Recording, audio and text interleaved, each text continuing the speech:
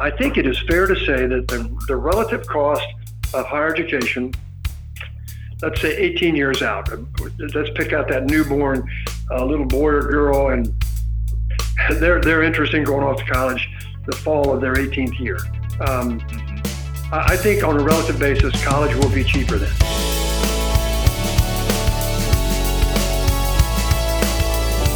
From the Ballast office in Lexington, Kentucky, welcome to The Ballast Life, a series of conversations highlighting respected professionals, community leaders, and important topics that are necessary to achieving financial cohesion. Hello, everybody. This is Andy Reynolds, COO and financial advocate from Ballast. Today is April 13th, 2020, and I am honored to be joined by Center College President John Roush, who was the president currently, and while I was there at my alma mater, and John Boardman's alma mater at Center College. So, President Roush, it is an honor to have you here, and we really appreciate it. Honor's mine, and I hope I can accomplish something with you that has value. Absolutely. Well, before we jump into things, I just wanted to kind of share with everybody some memories I have of you. You know, you're one of the people that I look up to the most and have the most amount of respect for. You know, I'll never forget back to my freshman year of college, having dessert with you in your backyard, along with the entire freshman class. And a week or two later, you stopping me on the sidewalk and saying hello to me and calling me by my name, which I think many center students have that memory of. And, you know, and your quotes of, you know, do your best, be your best, and no regrets. I just think you're such an inspiration. So it's truly an honor to have you be a part of this today. We're going to cover a lot of different topics, but before we get going, many people may not know this is your last year at Center, going back to 1998, and you know, Center is definitely in a much better position because of you being part of that. When you think back to Center and college as a whole, what are you most proud of, and what has also been the hardest thing that you've had to do within your tenure at Center? Okay. Most proud of, you know, when I arrived on July 1st of 1998, which by the way is my 48th birthday, I suppose my goal in large part was to try to leave it better than I found it. I had no notion that I would be in this job for 22 years. So how does one measure that? If you will, the number, the quality, the diversity of the students and the faculty and the staff who are here are in all ways that you might measure, they're stronger. I don't know that they're better people, but they're stronger. They're more capable of accomplishing more going forward, and I like that. We're a campus of now 1,400 plus students. When I got here, we were 1,000 even. We've added about $150 million into our physical plant, which it needed. And I'm real proud of the fact that we really look like a campus that is profoundly strong, all about students and helping them become prepared for their life of work and service. So we're simply better at all the things that we were really good at before. And I want to be clear, the only thing I'll take credit for in all that, Andy, is a guy who was at the top of the leadership role here, but this is really a result of unbelievable giving and at the sacrificial level on the part of our alumni and friends of the college, a decision by cascade, thousands of young people who decided that Center College should be their college home and then come in here and work hard and go out and do something that counts with their lives. And that's what I'm kind of most proud of, is leaving it better than I found it some 22 years ago. Just thinking about the bigger picture, Susie your wife has been so impactful to the campus life and to you and to the school, I'm sure in more ways than any of us would ever know. One question I would ask, what does that look like from her perspective? What is her desire in that role, and what does she get out of that role? Well, let me say first of all that, you know, Susie's involvement in the life of this institution goes far beyond what has been the normal spouse involvement, whether it was a man or a woman. It's because she simply cares so deeply about young people. She, at her core, is a teacher, educator, counselor, mom, and she often refers to our students as being, kind of her larger-than-life family. And she cares deeply about the young people who come here. She cheers for them. She encourages them. She spends time with them. So it's been, for us, a team experience, and it has certainly made my work much more enjoyable and fun and productive. So I owe her, and the college owes her, a great debt for having made that choice, because she did not have to. She doesn't get paid. She's not on the payroll, would not want to be, because she doesn't see that as being her way of doing it. But her involvement in the life of this institution and in my life has been profoundly good. Yeah. I mean, I would mimic that as a student. It's funny. I think it was Susie and P. Roush is kind of how everybody referred to you guys as. And around campus, I mean, I will never forget just thinking of sitting down in the dining hall, and there you guys were on a Friday night having dinner together, or in the gym, or coming to the basketball game. So it's a testament to how you guys handled being part of the campus and it being a part of a way of life, not a job. And it's a testament to her as well, because as you mentioned, she certainly did not have to choose that role, but it's something that she cared deeply about, and it was evident. No one had to say that. The actions spoke for themselves. It's been, whatever success I've had, I know I've worked hard, and that's just kind of the way I'm put together. But I don't have this illusion that it's all about me. I don't. That's just not the way I was brought up. It's not how I view life. It's about us, and right.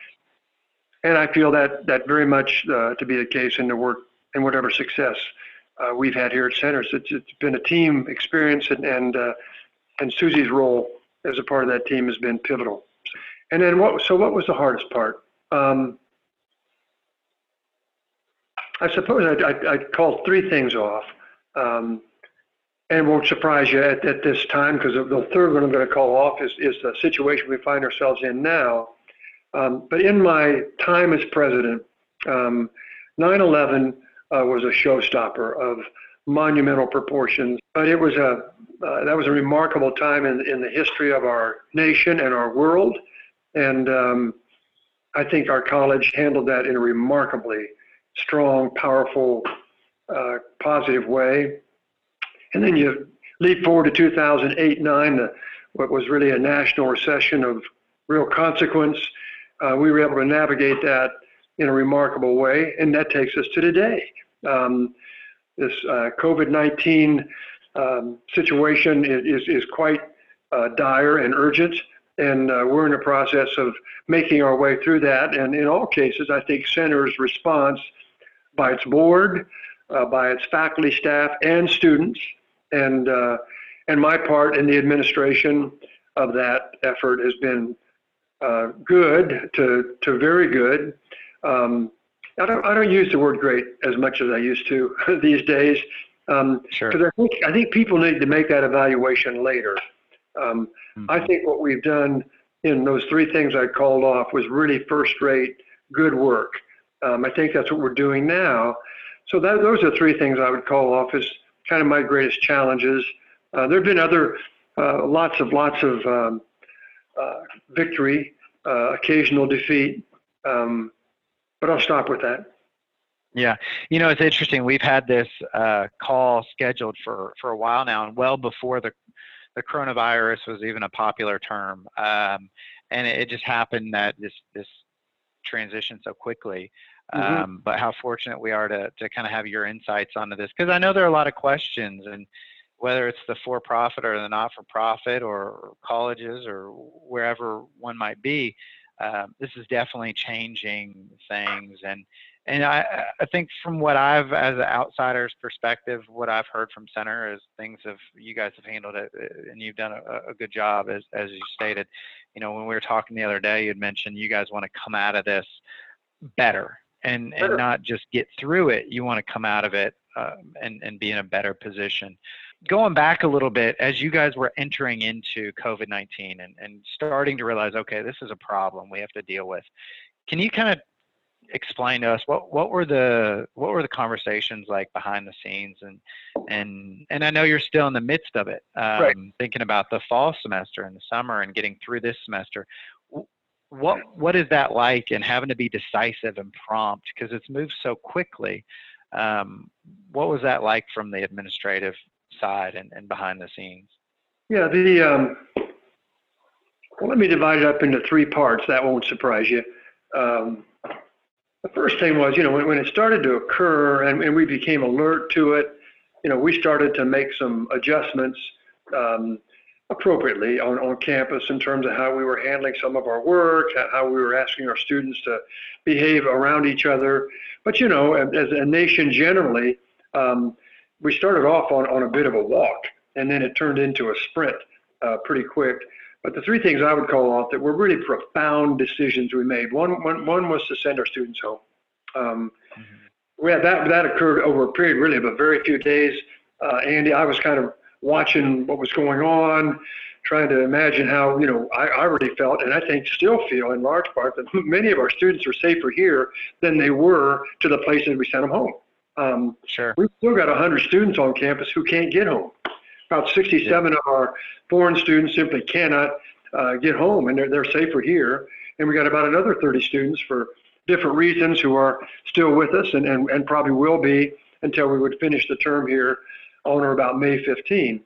And but that decision occurred really over the course of a weekend, and we simply judged that we were not going to be in a position to maintain our operation and stay within both the spirit of and the letter of the law. And so we sent our students home in an orderly fashion with a clear expectation that they would be permitted to finish their academic work online, which is something, we don't do. So in a period of 2 weeks, we had to figure out how we would help our faculty and our students be able to complete their academic work online while giving up all the rest of the excitement and fun and joy associated with the spring term. That was the first thing we did. The second thing we've done then has to do with execution. We have been really intentional to try to help our students, not be able to mirror what they would have had if they were here. We've acknowledged from the start that it was going to be a very different kind of intellectual experience for them. Probably underestimated that a little bit. I said from the start, Andy, that I thought and in fact, I think all of online education is very uneven. Some faculty members do it very well, others don't do it very well at all. Some students kind of accommodate to it quite easily. Some others, it's really a struggle. Right. So, and that's what we're running into in these first couple of weeks as we've gone online. It's not a surprise to me because I'm the one who said way back in the day when we started down this trail, it was going to be really uneven. And we were finding that to be true, probably more true than I expected. And then the third thing, which is probably the one I'm spending most of my time focused on now, and the senior team here is doing the same, is what's this going to look like in the fall? If we can, even financially, we're okay in the spring. We were able to do some things with our operation to allow us to finish the term in a financial position that is probably the envy of anybody else you might talk to. But what does that mean? What's that feel like in the fall? And that's the one where it's still a little hard, and we're in the process of getting our head around what we will do if we're not permitted to open up as a residential undergraduate college on or about August 20. And of course, I won't even be here then. So I'm having to project what this will look like for my successor, Milton Moreland, who is a very good man and will do a very good job. But he's been handed a pretty meager deck of cards. And yeah. So I think, we're going to make some of these decisions as we get closer to that date. If we can't open, then how will we operate? Because we're going to operate. Yeah. We've got some contingency plans that we can roll out, then trying to figure out how we price that. What's it feel like and look like to the students? Why would they want to come? And we're spending a considerable amount of time on that. So back to my 3 parts. The decision to send them away and reboot how we would educate them, those are 2 of our first decisions that mattered much, and I would give us a good grade, not excellent, not great, a good grade. What we do in the fall of 20, I think, is sort of our next big decision, and that's a work in progress. When do you think the fall decision has to be made by? Not committing to a timeline by any means, but when you start to think about ramping up to, if it is an e-learning model, how far in advance do you think you have to make that decision?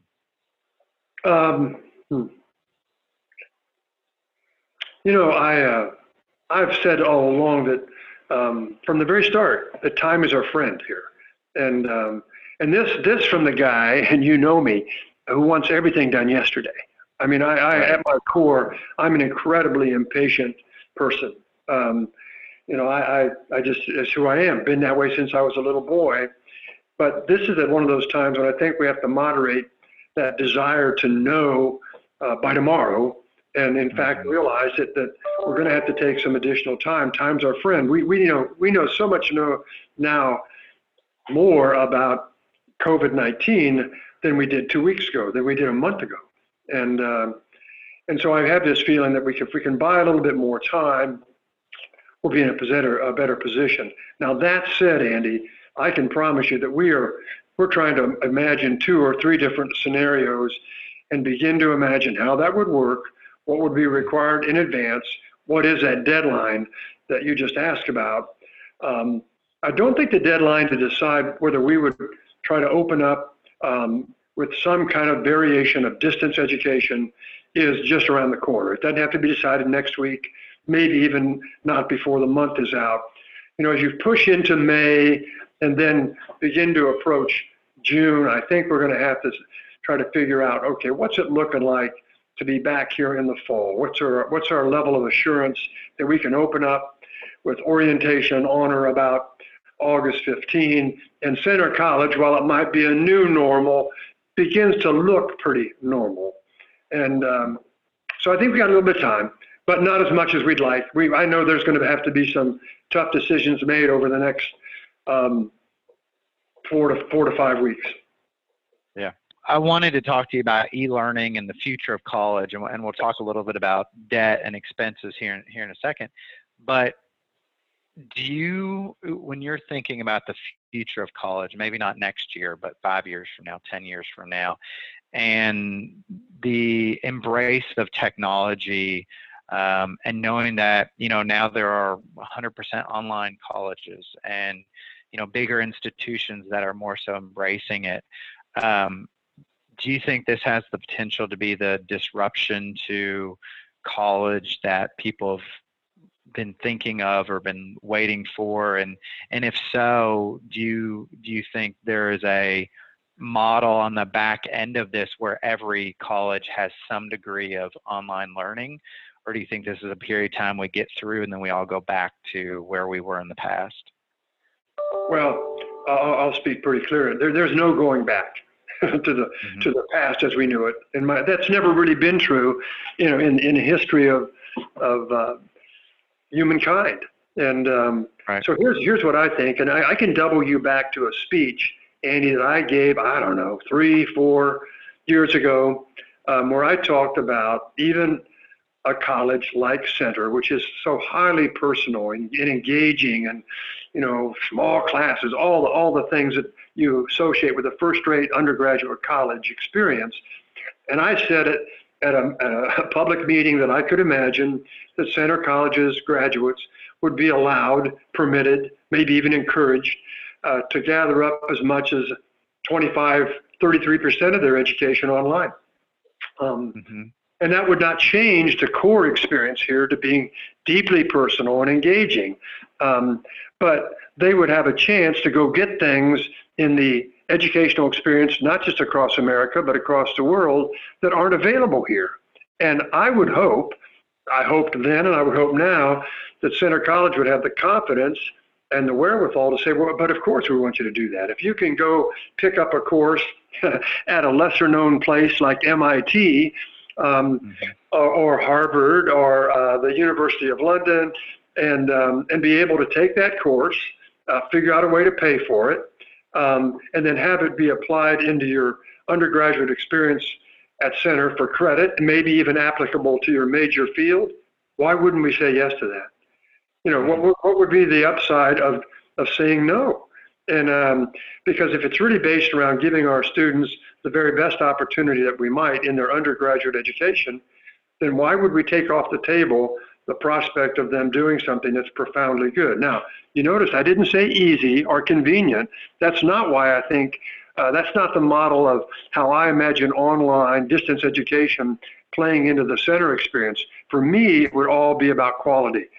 They're going to go get something that we can't give them that is really of high value, improves the nature of their undergraduate work, maybe even their major, and we say yes. That's where how ironic now in 2020 we find ourselves, maybe not with being asked or allowed to do it, but being forced to do it. And so I don't think there's any going back to the normal as we knew it. That cat is out of the cage, and he or she is roaming around. And so my response back to Center, if I were staying as it was 3 to 5 years ago, let's figure out the way to make this work to our advantage. Back to your point, to let it add some strength to our experience, not a negative, not a something to be feared, but how do we turn it into a positive, and then undergird that with this, again, this deeply personal, kind of life-changing undergraduate experience that you can only get at a residential college like Center. Yeah, I think that's a great point. Part of it is the economics of college, and what can I get for my dollar? Right. But the other part of college is this period of time where we as kids are growing up, becoming independent, testing the waters, and doing it in a relatively safe environment. Right. And I think if the wholly online experience is going to lack part of that, and the growing aspect of a person. I think back to my experiences at Center, and a big part of what I got the most out of Center, aside from the great, thinking skills and education, but a big part of it was being around similar peers with a similar drive who taught me how to be a better person. And that's something it's hard to do if something's solely online. However, the thing that I wonder, and when we talk to clients about saving for college and whatnot, is at some point there's got to be a breaking point from an expense standpoint. I have 4 little kids at home, and just celebrated my 2-year-old's birthday yesterday, and I'm doing college projections for him, and it's just at some point it's not feasible. So how do we continue to offer that high level experience, meshing in some online experience? Because I agree with you, it's changed. The cat's out of the bag, and the people who embrace it well are going to survive, and those who don't are going to have challenges. How do we do that, but also be cognizant of what the future looks like from an expense standpoint? And is there a breaking point at which there's a number and we just say we just simply can't afford that, and we have to be forced into this cheaper way of doing it? So let me cut this one up a little differently. The cost of education has been a runaway train for a long time. And if you understand the multiples of 7, which most people don't, and we went through a period of time 10, 15 years ago where American College University really let their costs get completely out of control. Now, we did not do that at Center, but we participated in it a touch and then backed off sooner than almost any place I know. That said, it's an expensive proposition for any family now to go to college, public or private. There was a time when the independent colleges, it cost 2 and 3 times as much. Not anymore. And so here's what I would say in terms of where it's going. In that same speech I gave about the role that online education, distance learning might play in the life of an undergraduate student, even at a place like Center, I also called off that I thought we would find ourselves working in the direction of a 3-year undergraduate degree. That has not materialized, Andy. I don't know that it's going to. I think that this may cause it to rebirth a touch. Is, can I get done in 3? Because guess what? You cut your costs by at least 25%.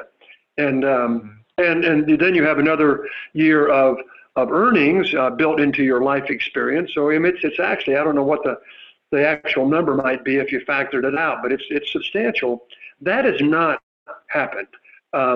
Not even at the big publics, and certainly not at the independent, undergraduate residential colleges like Center. We can't get students to leave early. And even some of the ones that could graduate a term early or maybe even a year early, they don't do it. They want it to be a 4-year experience. This may test that idea again. What we've just gone through in the sense of wanting to get on with life and cut costs, the idea of the 3-year or even 3.5-year degree might resurface. We'll have to see if that happens. In terms of cost containment, the magic for us at Center has been to come alongside and virtually help almost every student to pay for some part of college. The percentage of students that are here either on need-based aid, which is in the mid-60 percentile, and receiving some kind of aid, which is in the mid-90 percentile. Virtually every student who comes here is getting some assistance to make the choice to come to Center College. That is not going to change. It's only going to increase. I see us doing more with financial aid at Center rather than trying to come up with some sort of a price reset. If you look at the institutions that have done that, they haven't been very successful with it. And really the net cost ends up being to the family almost the same. So I don't know that that's going to be the magic going forward, but it's going to be tested. Somebody is going to come up with a formula that said, let's cut our costs back by 30% and then make ourselves more palatable to the average American family out there. But the family is really kind of playing them for the fool because you don't think they're going to figure out the difference. I mean, these are smart people. Right. And so the biggest thing I think going forward is that we're going to have to be smarter. We're going to have to allow students greater flexibility on how they pay for it. We're going to have to continue to pour mountains of financial aid into the experience, which we have done here at Center. We have a lot of that in endowment for that specific purpose. If I worry, Andy, about, okay, the financials on this, my friend up at Harvard called off a couple years back that he really thought the next time there was a crisis of sorts in American higher education, Clay Christensen is his name, that we might have as many as a third of America's college universities go bankrupt and out of business. I think that number, that percentage is high. I really do, sadly, and I repeat, sadly, think that this current financial/health crisis will be a death knell of sorts for some percentage of the weakest among us, both public and private. And what's the percentage? I don't know. I don't think it's going to be a third. I think it could be as much as 10 or 15% of institutions that don't go out of business next year, but they're not here 5 years from now. And you can quote me on that. I think the percentage is more like 10 or 15%. Here in Kentucky, beyond Kentucky, some of the places where there's just an abundance of independent, small residential colleges like Ohio, I don't know how they can possibly keep all those places afloat. Yeah, it's interesting. One thing that I've very clearly recognized on campus, on multiple campuses, is the competition for the quality of the dorms and the or classrooms and whatnot. And I find that very interesting, and it just got me thinking, so clearly there's competition within the space, and looking into the fall semester, if everyone all of a sudden is online, how do you differentiate yourself from an online institution? And therefore, if someone decides to come in and compete, and all of a sudden I'm University of XYZ State, and I'm going to provide my online experience for a third the cost of yours, how does that impact an already potentially challenged school? And is consolidation really a concern here? And I think I really wonder just kind of how this all plays into a system that already has some weaknesses and whatnot. It's interesting about the cost structure that you're talking about. I think there have been some other unique situations that have come about. I'm sure you've seen like Purdue doing the income share agreements where you get to go and get this certain amount from the school, but for the 5 years after graduation, X percentage of your income goes back to the university, which is an interesting situation. And then the med school up in New York that's free. Do you see any creative structures like that or government assistance? And then also just thinking about apprenticeships, I'll never forget the story of an electrician that came in, put in an outlet in our house.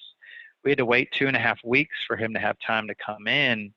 I think he charged us like $250 for it. And I just got to be chatting with him, and he was just so proud of himself, and as he should be. And he was saying, I make 6 figures, and I'm an electrician, but there's such a demand for my need. I can kind of charge whatever I want. How does all that play into the whole college dynamic into the future? It's tough for me to comment on that, because I've told people, even though I on relative standards I'd be a pretty educated guy, I could have been happy doing any number of things, including being a tradesman. That's not where God had me placed, and I'm. Right. But I could have found. I've said all along, the thing that mattered most to me was making a difference, and I could imagine doing that in the trades, rather than being a college president. So I'm real comfortable in imagining people being happy and contributing in an important way, doing any number of things. Here's the difference. If you think about, so what's the value of education? I've never thought it was about getting a job. It was much more about getting a life. And so to be an educated person is to be able to be educated again and again and again. That's its real value. And so for me, the need to have that capacity has never been more current. And it might be that somebody with a master's degree or even a PhD finds himself or herself interested in being a tradesman for a while. Why not? I could do that right now. I actually, I've still got about half the tools I need to be able to make stuff. And I've often said, when I stopped being college president on the 1st of July this summer, I may decide to make stuff. I've always wished and to be able to have time to do more of that. Who's to say? And so I don't see these things in competition with each other as much as others do. I still think the desire to learn and to know in order to be able to then learn and know again is a great gift that you give yourself if you choose to be an educated person. So we've got to figure out a way to convince people that still makes sense above coming out of high school and picking up a trade and imagine that you may be trapped in that for the next 30 to 40 years. That's not what most people want if they're honest with themselves. And we just got to find a way to make it more affordable, as we have tried very hard here at Center and other places have as well. And then to get out there and sell that. I'm, as you know, at my core, I'm an optimist, and I am an optimist about Center College's future. It is not without challenge, and they're going to have to make smart choices going forward. And some of the choices may not suit everybody, but they'll be made. And I think Center has a chance to have another 100 years, which would take it to its 300th birthday, still having an impact in the life of the Commonwealth of Kentucky and this nation and our world.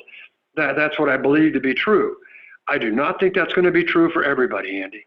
And I feel badly in saying that, I'm repeating what I said earlier. I think there are some institutions that don't lead with high quality that are going to go by the wayside. Some private institutions, independent colleges and universities, and even some publics that there simply is not a need for, and they're going to have to be repurposed. Yeah, I think that it's an interesting comment that you made. I can remember back to being at Center, and one of the first week or two on campus, the big point driven home was, we're going to teach you how to think. We're going to teach you how to think critically and evaluate and be a deeper thinker. And I look at my peers, and I think a lot of us came away with that, as people have from other institutions as well. But that value, no matter what your skill set is, that you ultimately in your career work for, having the ability to analyze and think through situations, no matter what you do, it's a very valuable skill set. And to your point, becoming a wiser and deeper thinker of a human, if there's a college that's not providing a benefit above and beyond, just regurgitating some lecture, I agree with you that there are going to be some challenges. So knowing that, there's been a lot of political talk about college and how to pay for college and forgiving student loans and, government assistance for the first year, the first 2 years for, whatnot. What recommendation would you have? We advise a lot of people on college savings, and whether it's a newborn or whether it's a 15-year-old or grandchild, we're always talking about college in some capacity. What would you do if you had a newborn baby? Would you still be saving as if and obviously means are important, but if you had to make a decision, as most people do, how would you be saving for college? Would you be saving with the mindset of where we're at today is going to be a similar structure in 18 years from now? Well, first of all, yeah, I'd be saving. That's the first question. Does it matter at all, or do you just kind of lay it off and imagine we'll get around to that when we get around to it? No, I think the smart money for a family is to figure out a way to have some kind of saving in hand for their children's education beyond high school. So that's number one. Number one, you make a decision to do it within whatever limits that you can. Now, some people can, do some great things and almost be in a position to allow their student to make any choice he or she would make. I don't think that's a requirement for everybody, but I think they should save. Second thing is, I think it is fair to say that the relative cost of higher education, let's say 18 years out, let's pick out that newborn little boy or girl, and they're interested in going off to college the fall of their 18th year. I think on a relative basis, college will be cheaper than it is now, on a relative basis. Most colleges smartened up some years ago, and they have been going up at a rate less than inflation for the last number of years. At Center College, that goes back more than a decade. Actually, about a decade and a half now. 15 years ago, I got in the middle of it. I said, we're not going to go up any more than inflation, which is why, up against much of our competition, we're $10,000 and $15,000 and $20,000 less per year, not over $4,000 per year. And I'm proud that we did that. I think that's going to become the norm, where colleges don't allow themselves to get selfish, even if they could do it to their population, they choose not to. So I think that's good news for the American public, but they still need to save. And then the second part of this is, it won't surprise you, some of the federal involvement in how that might be helped. I do think that the federal and state aid needs to keep pace with inflation, and maybe even outdistance it a little bit. But this idea of free college, to me, is a bad idea on a couple of different levels. Number one, I don't think it's really possible. Number two, if you don't have any skin in the game, the last time I checked, you don't behave the same way. And And I'm not wanting to be unkind to these 18-year-olds who will make their way off to some kind of post-secondary education and it's all paid for, because some of them would behave right. But most of the people I know at any age, whether they're a child, a young adult, or a more senior adult, if you don't have some skin in the game, you don't take it with the same level of seriousness at all. And so this idea that it ought to cost something to go to a community college, to go to a four-year institution, to go to a graduate professional college of some sort, I think this idea that you got to have skin in the game makes sense at every level. And I hope that that will be true 15, 20 years out. Yeah, no, I would agree with that comment completely. Well, President Roush, this has been great. Just as we finish up, talking about center, and we've talked about center a lot, and I've loved my experience there, and I'm very biased. But as you discuss the liberal arts education and whatnot, touch a little bit on what I know. There's a lot of pushback sometimes about going to a private school and whatnot. Just from your perspective, what's the value if you're looking at a state school versus a school like Center College? So just an opportunity to kind of allow you to touch on that as we conclude. Okay, well, thank you, Andy. This will sound a little bit like a sales pitch, and if it does, I don't even apologize. So why choose a place like Center? Because you can go get an education at a lot of different places. I think what happens here is that your life has changed. It's not just about picking up knowledge and understanding concepts and being able to be smarter. It's about having your life changed. I think that is more likely to happen at a smaller residential college like Center, where you acquire work habits, a sense of what it is to be a global citizen, what it is to be a thinker-doer that is simply more profound and intentional.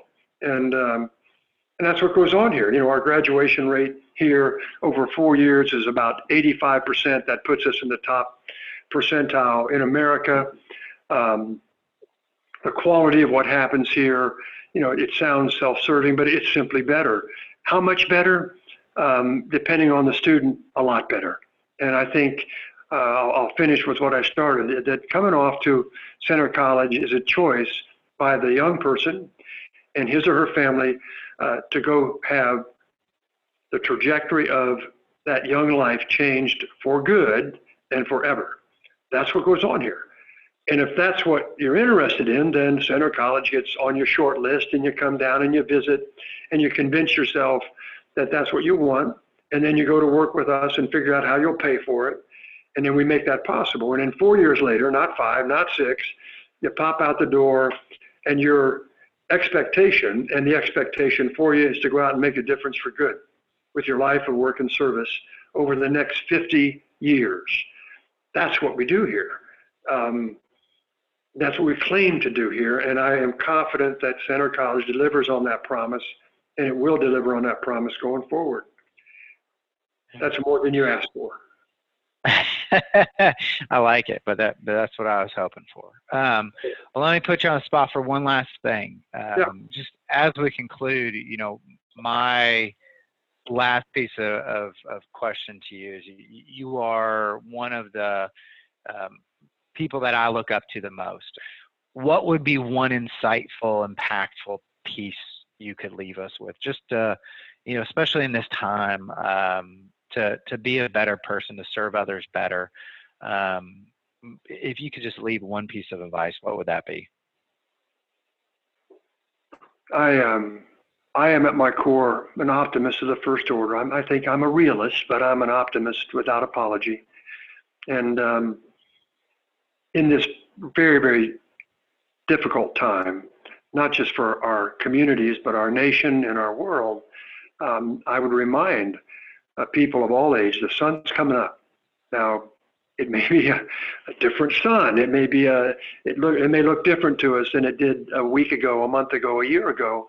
But I'm a great believer in the strength of people who decide that regardless of how dark it may seem, at any given moment, the sun's coming up.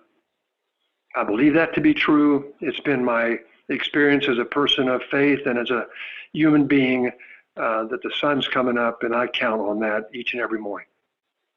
Yeah, I would agree completely with that. I think as much as we can scare ourselves into a corner, it's not going to be as bad as we think. It's probably not going to be as good as we think, but we'll all get through this time together, as with anything in life.